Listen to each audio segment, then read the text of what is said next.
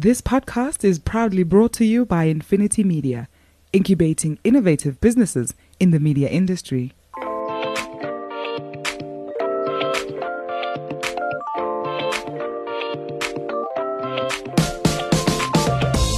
Hi, I'm Gordon Muller. I'm the guru in the Doc and Guru podcast.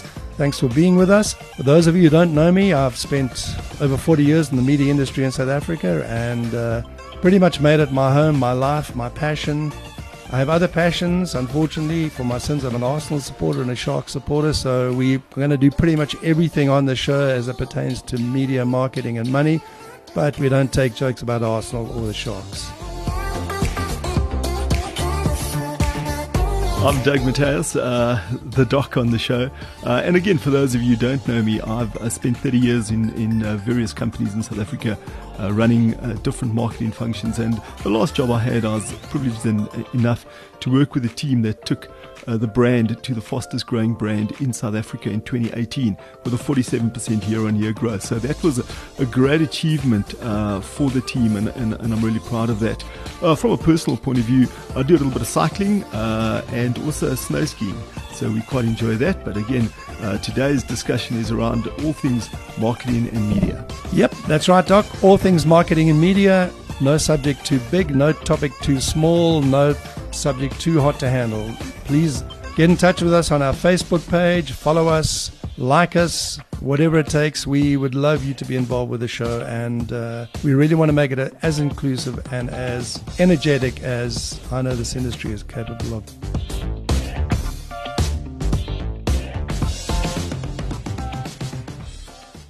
Morning, Doc.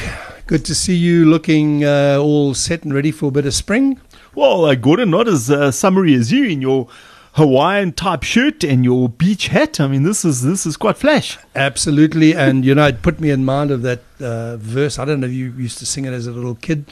The spring has sprung, the grass is riz. I wonder where the birdies is. Or in the case of the COVID world, I wonder where the people is. Yeah. So it's bring it on. It's summertime now, and however depressing it may be to have to watch the Springboks during summer, it is summer and we must enjoy. But at least 2 weeks ago, Gordon, I mean, geez, you guys had a magnificent win against Spurs. I mean, your arch enemy. So that was fantastic. It was fabulous, and far be it from me to gloat over my my friends. It's not that I would name drop or anything like that in the industry. I'm not going to mention the Spurs guys. So. Dave Frankel and Pete Langschmidt, you can relax. I won't mention you. Oops. Oh, my goodness. There you go. Right. But we have with us somebody who we've been chatting to for a while, and we went on a wonderful webinar last week, which we'll talk about, from Ask Africa. So Monique Pienaar, who is the Ask Africa industry lead on FMCG and retail. So, Doc, this is your show to a large degree. This is your game. Monique, thank you for coming into studio and braving the summer, spring mood. And you're actually here. So we know where the people is. They're in the studio. Yeah, there you go. Thank you. I am so excited to be here. I luckily also got the floral memo. No, I'm happy. I'm glad to be matching and very excited to be here. Thank you. Yeah, thanks, Monique. And, we look forward to chatting with you about research insights and a whole lot of stuff in between. But let me leave it to you, Gordon, to take it away. Well, you were chatting earlier, and I think it's worth revisiting. I enjoy objectives, and I think part of the balance in life is objectives. And Doc, you were chatting to Monique about her particular personal goal for the year. Well, I mean, let's start with that, Monique. Yeah, I saw that you want to hike 500 Ks in this year. So how are you doing? I mean, we're heading towards the last quarter. Are you on track, or how's it looking? Final stretch. I am a bit behind target, but I think all marketers tend to perform under pressure. So according to my own forecast, I'll probably reach about 400 Ks for the year, but I am going to try and double up a couple of weekends just to get to that nice round number. Well, you got to go with Gordon. I mean, he's the kind of guy that runs lockdown comrades and all the rest of it. I can't run a bath, so don't look towards me for any guidance there. But I mean, yeah, obviously, all the best for that. I suppose, one doesn't want to fall that short, I guess, when you've set yourself that goal. And I suppose part of goal setting, Gordon, is always making it public, it's always an apprehension of saying 100%. it, because if you don't say it, well, if you miss it, it's also cool because no one knows. But once you've said it, you can't unsay it. And so, all the best for that, John. Absolutely. I couldn't agree more. And I think that's critical, whether we're talking marketing, advertising. Set a goal, make it public, because if you internalize it, the opt-out option becomes way too easy. And I'm setting myself a target. I want to get to do a marathon sometime this year. It'll be 21 years since I've done a standard marathon. Ken Vareges has offered to sponsor me, but only the first 10 kilometers. I think he's worried about the negative brand association on the last 32. So, this reminds me of those like primary. I don't know if you in primary school used to get a piece of paper and it used to say you walk laps around the field, and your parents would give you those days, I guess, it was like 20 cents or no, not 5 rand for you, Monique. 20 cents when I was at school. But I mean, the point is, my parents would also only buy the first few laps, knowing that I'd probably flake out after a few laps. Absolutely. Well, good luck, Gordon. If you are going to do it, and I'm sure you are, then again, I wish you also all of the best. Please don't look towards me. I will maybe ride next to you on my bicycle with a water bottle. But that's there about you it. go. There's I've even got a second. But talking about laps around the house, Monique, you've had a good couple of years in the industry now, but I'm still unclear what's an industry lead in FMCG and retail at a big group like Ask Africa. Just for the listeners out there, give us a day in the life. What does a couple of laps around your house look like on an average day? And then we'll get into talking about TGI and the webinar last week. Absolutely. Thank you so much. Well, the day in the life of a researcher is never the same. I think you can plan as best you will, but you will get a surprise. How I started my career was I started in the advertising industry, working in below the line and shopping center marketing. I went on to FMCG at one of the leading companies, and then now privileged enough to have been with Ask Africa for about 5 years. So lucky to have had kind of exposure on all of the elements of marketing, or most of them at least. And in my day-to-day role, I work very closely with my clients. I specialize in FMCG and in retail. I love working with the clients to understand what are the landscape changes, what are the challenges that different brands are facing, especially as shopping behavior is changing, loyalty is changing, the landscape finances. There are so many variables that come into play. So really understanding the client's business problem and saying, how can we get there together? What information do they have internally that they can use? How can we assist? And how can we get, at the end of the day, link that to specific objectives, as you mentioned, link it to the specific objectives and really measure those outputs, because unfortunately in this day and age, it's very difficult to negotiate for additional budget from a marketer's point of view. So if you're not able to justify the spend, it does become a little bit difficult. Well, it almost sounds like a hybrid between consulting and research insights, you know what I mean? As opposed to, certainly, when I was in the corporate space, the two were quite separate. We had consultants periodically, and I didn't use a lot of consultants, but then from a research point of view and an insights point of view, it was often a research house like yourselves or one of the others that would come and do a piece of work, deliver the results, and then we would either implement or not implement the results. But very few times in my memory would we work hand in hand with the researcher, to do the post stuff. Certainly the upfront stuff, we'd agree, what we wanted out of it. So that's quite an interesting. And I think you picked up an interesting trend, which I've been sort of monitoring or becoming more aware of in the last couple of weeks. That back in the day, I mean, as you say, research was research, but more and more, what I'm seeing is, particularly in my lens, always, as you all know, is the media world. More and more of the genuine insights and the cutting edge angles are being generated by research houses rather than media agencies, which is amazing, and it shows the benefit and the value of having first party data. But let's take a step back into the journey. TGI, to the best of my knowledge, I think emerged in South Africa around about 2003 as an alternative to AMPS. At the time, TGI probably was the leading media database outside of South Africa, and certainly in North America, Europe, they always wanted to know why we didn't use TGI. I was one of the early adopters at OMD. We subscribed to TGI in year one. So take us through that journey from 2003 to now. Where does TGI fit into the overall kind of media research jigsaw puzzle? What are the big changes? What's the methodology shifted? Just take us through the journey. Absolutely. Thanks, Gordon.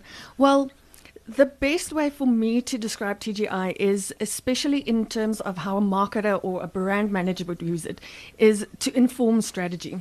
And as you go through the different stages of strategy development, starting with your diagnosis, your market orientation, market diagnosis, understanding where your segments are, TGI for me personally has always been able to indicate and inform each section of the strategy development. We do have, what we do with TGI, we're lucky enough to have 75% of the top 50 advertisers. So we work closely with advertising agencies, with media agencies, because TGI has quite a full scope of the data. And everything is available in the one data set, which does really inform and give a holistic view, which I think is very necessary from a marketing point of view, to understand and really inform not only who your target market is, but who also your potential target market could be. What other brands are they also using? What kind of cross-consumption can you consider for either secondary placement, for additional advertising spaces? And my favorite part probably being the psychographic information, where you can really understand what makes a consumer tick, what makes them think a little bit different from one segment to the other. And what you can often do, especially because we can train some of the data, is start working with the trended data to see where potential shifts could be, start working in forecasting data, really trying to see where something can potentially spark, and also inform around innovation and planning what best you can do for your brand. So I'm going to lob that trended thought to the doc in a moment, but let me just loop back on one thing, just a point of clarity. Over the last 20 odd years or so, there's been various iterations of subscription.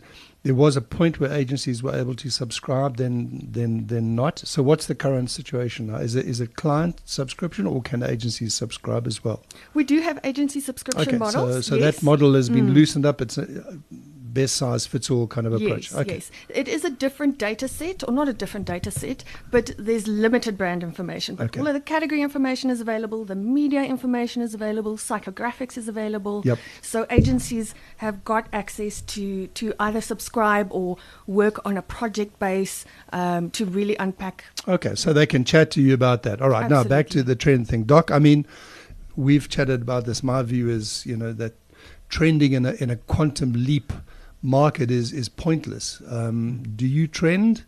Would you trend? How would you trend? What benefit would you get out of the trend, other than or just rather than just planning in the moment? And Monique, you can respond to that as well. Yeah, you and I guess, Gordon, you specifically referring to the anomaly of COVID. Now that you're saying the trend up into early 2020 was probably fine. Would you have subscribed to a trend prior to that? In other words, you would have taken trend data as valid and reliable up until then, and now suddenly the whole thing's thrown out.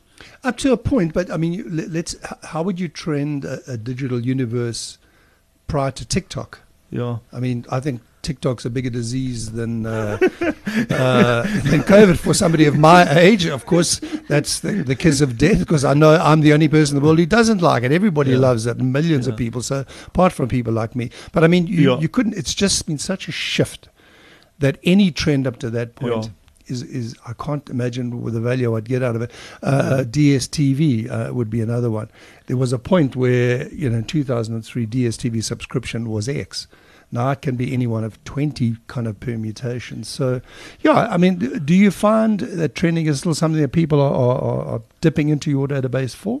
Yes. We do quite a lot of trending analysis, but I think in my opinion, it's really fit for purpose. So what do you want to achieve out of it? And where I've seen major successes in the past is when clients are looking at new product development or potentially forecasting their 3-4 year plan, we start seeing the indication in the trended data. We do know that elements shift, and for example, media has changed dramatically, but we also saw major shifts in 2008, again in 2012. But we saw those lead indicators, which kind of gives you that forecasting ability to say, here's something I need to understand more, which you then have the opportunity to unpack.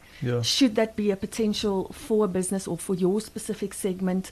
But yeah, personally, I love looking at the trended data because it does show me specifically where segments moving towards. But the basics, the basic values, beliefs, those elements don't tend to shift so drastically. It's elements like media and specific category purchases that we do see certain shifts that really kind of forms a best of both. I was going to ask you a question, and I don't know, and I'd like you to tell me, would it depend, trended data that is, the validity or not of it, on a life cycle of a product or category? In other words, if you're a quite established, more mature product, would trended data work better there versus, say, media that is so disrupted? And you and I spoke a while ago, Gordon, one of our previous shows about business cycles and the shortening of cycles and disruption and reinvention and all the rest. So just to answer that, I mean, would that work better in a more mature segment, product or market, or not? Definitely. I do think you'll also have a little bit of both. I do think the trended data, obviously in a very mature brand or a mature category, you'll have a lot more information available. You'll have previous historic data to kind of give you that inclination of what it is potentially going to do going forward. A new trend, there are other elements or variables that you can include to try and predict as best possible what's going to happen with that segment. But you do have instances, for example, in media, we saw a shift from Facebook dropping, Instagram coming up, which also the moment that TikTok was launched, everything moved to TikTok. So even if TikTok, for example, doesn't necessarily have a lot of trended data, if you look at the segment, we could see the media usage for that segment change, seeing that the younger generation is showing a different shift when you compare them with other generations, which then gave the indication of, okay, these are the potential platforms that might make it big. And sometimes the predictions are spot on and sometimes not so much. But that's the wonder of data. I think that makes a lot of sense to me then, that, you say that trending is not necessarily always a macro perspective. You can analyze a component of that and see where that shift and where that trend is moving into a higher low, or even the rate of shift is variable. So I guess that makes a lot of sense to me. And I suppose quantification, I mean, when you're working in strategy, as I often tend to be, one sadly becomes less kind of embedded in the quantitative outcome, which is wrong. There's a kind of a disconnect, I think, between strategy and implementation. So you're less worried about the nth degree of play out in terms of units of toothpaste sold for people who have got sensitive teeth, kind of thing. But just coming back then to those segments, you've in the webinar last week, and I know, Doc, you've got a couple of questions there as well, made mention of generational cohorts and things like that.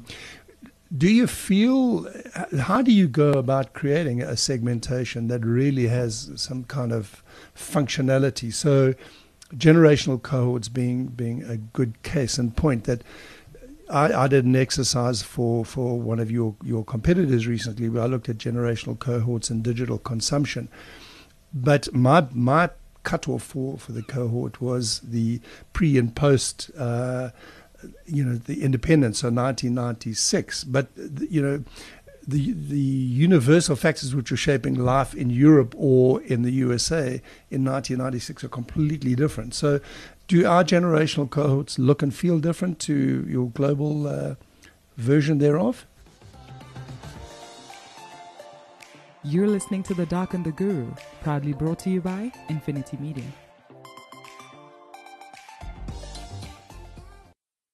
Yes, there are similarities, especially in the generational cohorts, especially when it comes to certain perceptions, certain media usage, tendencies or perceptions around financial investments, those kind of elements.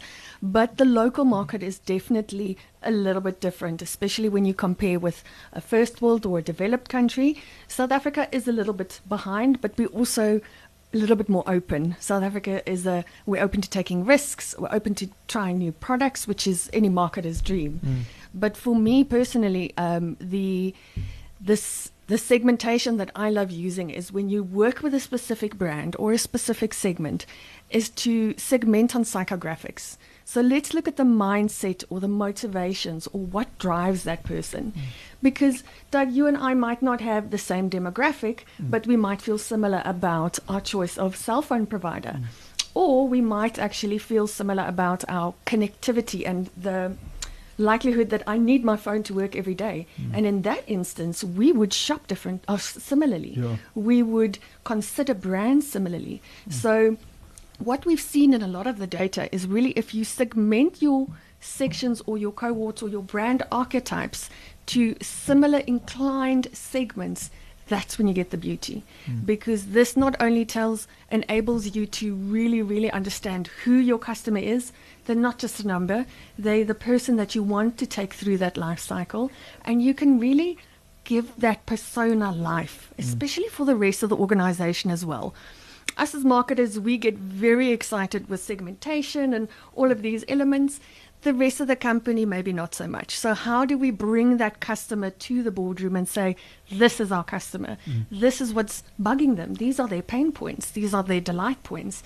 And then from there, you can easily adapt like your product offering. How do I cater for this?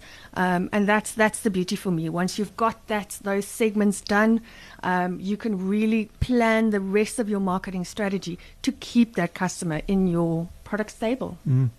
And I think just listening and let's just talk about one of the big issues, and I think we've all read and seen, and certainly you're a lot closer to it than I am, the changed consumer behavior, the changing patterns, the changing tastes, the changing beliefs coming out of COVID. I hope that is the right statement, but somewhere on the COVID journey. Let's just talk about that. And I think one of the points, certainly out of Ask Africa was made is that there's a change and it's affecting marketers. Let's talk about that. Just a high level. What are some of those changes that you've picked up and how South African consumers have changed? Great, thank you. I think there's been change coming for quite a couple of years in just how South Africans look at their finances. I think COVID has really sped up a lot of change. Understatement of the year was probably how COVID pushed digital completely. Because pre-COVID, there was already a higher digital inclination for South Africans to engage digitally, to start shopping online, whether it's m-commerce or e-commerce. But it was really the COVID pandemic that shifted it through that product or that innovation curve where it really just sped up. And the data is telling us that there's quite a number of changes happening. The most interesting for me personally is where South Africa used to be a very price-sensitive market, especially in the FMCG space. Price is not the main decision driver or the choice of criteria for consumers any longer. It's speed and convenience. And speed and convenience often is linked to a little bit more of an affluent market or a luxury product, but this is not the case. What we're seeing from the data is that the speed and convenience has got to do with how everyone's lifestyle has changed. I'm working from home. My kids are also at home. I need to juggle 4 or 5 roles, so I don't have the luxury to go on a unplanned or a top-up shopping trip. We're seeing South Africans are shopping less frequently than they used to. Instead of doing weekly top-ups, we're seeing monthly top-ups, going to fewer retailers. So all these elements influenced by the macro environment does show how not only retailers and brands are being selected differently, but this also, in my opinion, has got a little bit of an impact on brand loyalty or brand affinity, because we have seen that brand loyalty is at its lowest level since 2003. Personally, I think brand loyalty is different for different categories, for different brands, and for different industries. You will always have a certain affinity or a certain brand love, but it's not a blanket statement. But all of these external factors are affecting how we shop and how consumers have access to brands, whether it be on an online platform, going to a specific retailer. And these are just some of the shifts that we've seen. We've seen emotional changes as well, where South Africans are really looking, the data seems that we are recovering emotionally from COVID, although there is still a little bit of hesitancy. There's still a little bit of distress, which also impacts customer service ratings, complaints, compliments, all of those elements. So quite a number of variables really making that landscape quite difficult for a brand to navigate and to stay on top of it. And I guess that's your earlier point, Gordon. If you listen to just that snapshot view of many changes, it's quite overwhelming from a trend point of view. So now you got to stop it at that point, the trended data, and say, let's look at this big data set of 4 or 5 massive changes. And one of the most interesting for what I'm just listening to you is fewer shopping trips, because I would have thought though that with money being scarce and a lot of people having worked short time last year, lost their jobs, unemployment 35%, one of the highest unemployment rates countries ever had, I would have thought that people would have bought smaller baskets more frequently on a sort of a pay-as-you-go, if you use that term, basis. So it's quite interesting. I mean, obviously we don't have the time, unfortunately, to go into that, but I certainly would like, that's one of the things I'd like to really understand. And then just let's touch on, before I hand over to you, Gordon, just in terms of, you were saying different brands and brand loyalty is one of the lowest. That's quite a broad statement. Just give us 1 or 2 categories, if you can, of categories where the brand loyalty is really now falling through the floor, where people are saying, listen, I'm going to buy whichever product. I'm not going to buy the one that I would have chosen prior to I guess the time that we're in. Sure. So, Doug, we're seeing, unfortunately, for the telco industry and for banking, we're seeing quite a big drop in trust. Trust overall in South Africa is going down, not specifically just for brands, but trust in general has gone down, which does have an impact on the rest of the elements. So as consumers are less trusting, I think there's a lot of impact also on all of the poppy GDPR, where did you get my details, why are you phoning me every day, all of those almost changing a little bit of a paranoia per se of where did you get my details and why are you contacting me, which unfortunately in the telco and in the banking industry does kind of make it quite difficult for them. But as I said, there's no blanket approach. I know of some financial institutions that are doing a fantastic job by also connecting emotionally with their customers, really understanding what changed during COVID and how do they adjust their offering. Let's look at some of the banks, many of the banks, but the first couple of banks who said, let's give you a payment holiday. I understand your situation. I understand what you're going through. And those emotional elements is actually what drives loyalty. It drives the fact that my brand or my supplier or my service company understands what I'm going through. I resonate with that, what really pushes loyalty. In an FMCG space, we're seeing specific brands that perform well on quality, that has always done well, remain consistent, whereas impulse purchases, those kind of brands, they are feeling the punch a little bit more. We have seen an uptake the last couple of months, but hoping that it will definitely go back to its former standing. Yeah, look, I mean, for me, this is an interesting discussion, this, absence of loyalty. I mean, I think, if we think back, we had a recent session with brand finance with Jeremy, and we talked about intangible assets. And they've just recently published a global report on intangible assets, which is fascinating. I'd like to get Jeremy back on to chat about that, where it was a ranking of the top 20 brands based on the percentage of intangible asset contribution. And I mean, the top brand, if it was Google, if I'm not mistaken, and with intangible assets around about 90%. So if there's no such thing as loyalty, I mean, then there's a big question mark around intangible asset. For me, that's intriguing. But coming back to the issue of trust, to what degree is it the fact that I as a consumer am less trusting, or are brands less differentiating? I mean, I was weaned on Rossa Reeves and USP, and if you go back to Rossa Reeves's book Reality in Advertising, the point of a USP was there was a genuine point of difference. It was a demonstrable point of difference, and they had the torture tunnel test and things like that. Now I go to a Pick and Pay and I'm confronted by 2 types of coffee, a Doe Egberts and a Jacobs, both top class brands. The pricing at various points in the month can differentiate itself by up to a third.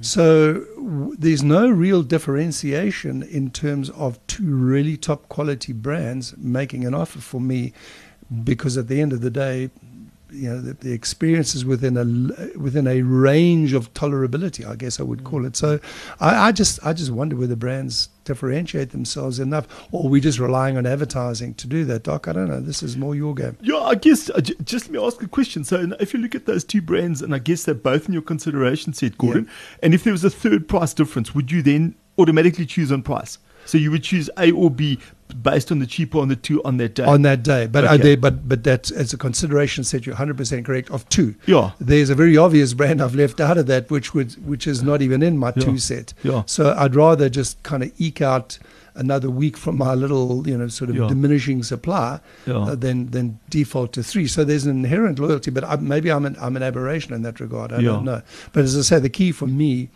is there's not enough differentiation on quality to make me break that pattern. But it's also interesting, and I guess we now I'm tempted to tell you always want to talk about your But personal, that's but I the guess problem, yeah. but I guess we are consumers, and I'll give an example of Apple. Now I'm not a fanatic on Apple. I mean, I happen to use one, and it's all fine and dandy, but I just want a computer. So my Apple breaks the other day for no reason, just goes off. I go to Apple in Sandton, and they charge me. The quote is more than it would cost for a new computer. Okay. So now I say, but hold on a second. What is wrong? It's like the drive. And I said, but you guys don't even make the drive. It's made by somebody else. So you're now putting a price premium on something. Now there are those guys who sleep in sleeping bags outside New York and London. I'm not one of those guys. So I don't love the brand that much that I'm prepared to pay a premium. So obviously I get tense. I take my computer. I say to my wife, can you please get your IT guys at her company to look at it. They put a generic thing in. It costs me a fraction of the price, and the thing works. So that's an example of one of the most prestigious brands in the world. And I'm a marketing guy saying, hold on, there's a cutoff somewhere. It's not even a COVID thing. I just get irritated when people rip me off when I'm saying, but it's your brand in my head doesn't come. The next guy will do it. Fantastic. Let him or her do it. I wish you well. But that's the interesting part. So you get a consideration set where actually you're saying you've got Jacobs, Dow Egberts, and you're saying those two, Nescafe hasn't come in as an example, or any other coffee brand. I'm saying it's Apple or another. So I've got a Lenovo. I just use that as well. Yeah. And that's the interesting part of an Apple versus a computer. I just use a computer, not an Apple. And it just happens to have the badge on it. And the difference the most between iconic brand in the world. Yeah, there it is. It's the most iconic brand, and the intangible asset component of that is huge. But I'm conscious of running out of time. And Monique, I mean, we've referenced a lot of stuff here. Is there an easy access point, some downloadables? Was there a transcript, for instance, of the webinar last week? How can folks get hold of you and that stuff? Absolutely. So we will be placing the recording as well as some downloadables on our website. So please feel free to check out the website www.askafrica.co.za. But I'm always open for a coffee. So for anyone who would be interested in talking about consumers, changes, anything happening on the landscape, can contact me on Monique at askafrica.co.za, and we'll make sure that the information is available. And one last question, and then I'm going to lob it to the doc. I mean, I thought one of the interesting points for me was the localization of TGI. You made reference in that webinar somewhere along the lines of, in terms of the questions, there are global standard questions and local market questions, and the balance was 89% local, 11% standard. It kind of intrigued me that so if you're a big a Unilever or a P&G, whatever, you've got to report back into a global template. How do you find that balance between a global kind of reporting with that local nuance? Because I thought it was a very powerful observation, 89% locally adjusted questions. Well, definitely, Gordon, and I think that's one of the great advantages from using the global data in TGI. 11% might sound low, but it's over 300 questions that represents that 11%. So it's really quite vast, and it covers anything from demographic information, media, specific categories, consumption, specific brands. So it does give global brands the opportunity to say, how do I benchmark against my either developing countries or my emerged countries, my developed countries, and really see what the differences are. the beauty for me has always been in the local context. When we sit with global brands, many a client has had a struggle to say, I need to defend to global why I should do my strategy different. I cannot copy paste. Yeah. And that's for me where the beauty of the That localization comes resonates. in. Yeah. Yes. Yeah, that makes so- sense. I've been there and I've struggled with that many, many times. I think that's a really good point. Yeah. So it gives that opportunity for the marketer to also say, this is my business case. This is why I get that the global view is important, but this is why my market is different. These are my local nuances. This is how my market chooses to buy or uses a product differently, and really be able to justify that online might not be the best execution for certain products in South Africa. For others, they work brilliantly, but really understanding how can you connect with a South African market. Yeah. Just a final comment quickly, because I think there's a big challenge coming for yourself, as you know, in the TGR product for maps, for PAMs, for everybody, which is something we've referenced, the North Star in terms of cross-media measurement. So there's there's an initiative driving hard towards a standard definition of what constitutes a viewer, a listener, a reader, etc. And there will have to be an aggregation of insights back to those points. So there's big challenges, I guess. Watch this space. Let's see how all of you big players kind of deal with that. But Doc, looking forward to handing over to you. I'm still disappointed you haven't got your speedo out, but I know you Eastern Cape boys are quite vilt at times. I but told you, Gordon, even when I was a youngster, which I'm not, I'd wear baggies or shorts, but not speedos. You're not a budgie smuggler, I'm certainly man. not gonna. We're not on the French Riviera as a middle-aged Frenchman with your little speedo. It's only your mate Faf who can wear the speedo. But anyway, let's not go there. Yeah. Let's not get into that. Monique, thanks very much for your time. And again, just to the listeners, Monique was kind to share her email. If you're a client, a prospective client, be part of the conversation. If you're a young person who wants to find out about a career within research and insights, we've spoken before on quite a few shows about don't get fixated about where you are. If you have a view to where you want to go, and sometimes your career meanders, it goes a little bit here, a little bit there, etc. So to young marketers out there, also be part of the conversation.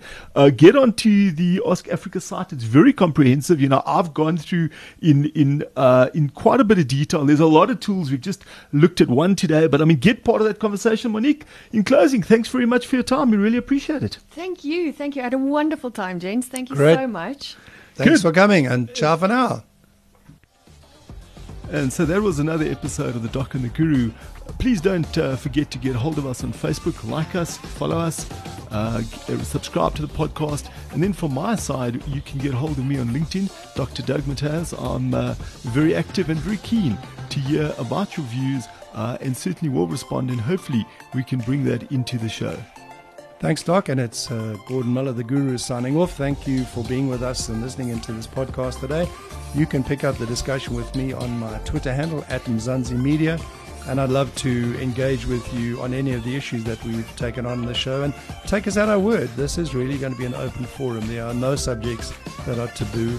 And we'd love to have some of the younger, more under-listened, if that's the correct phrase, voices to join us in this discussion. Thanks for your time. The Doc and the Guru, proudly brought to you by Infinity Media, incubating innovative businesses in the media industry.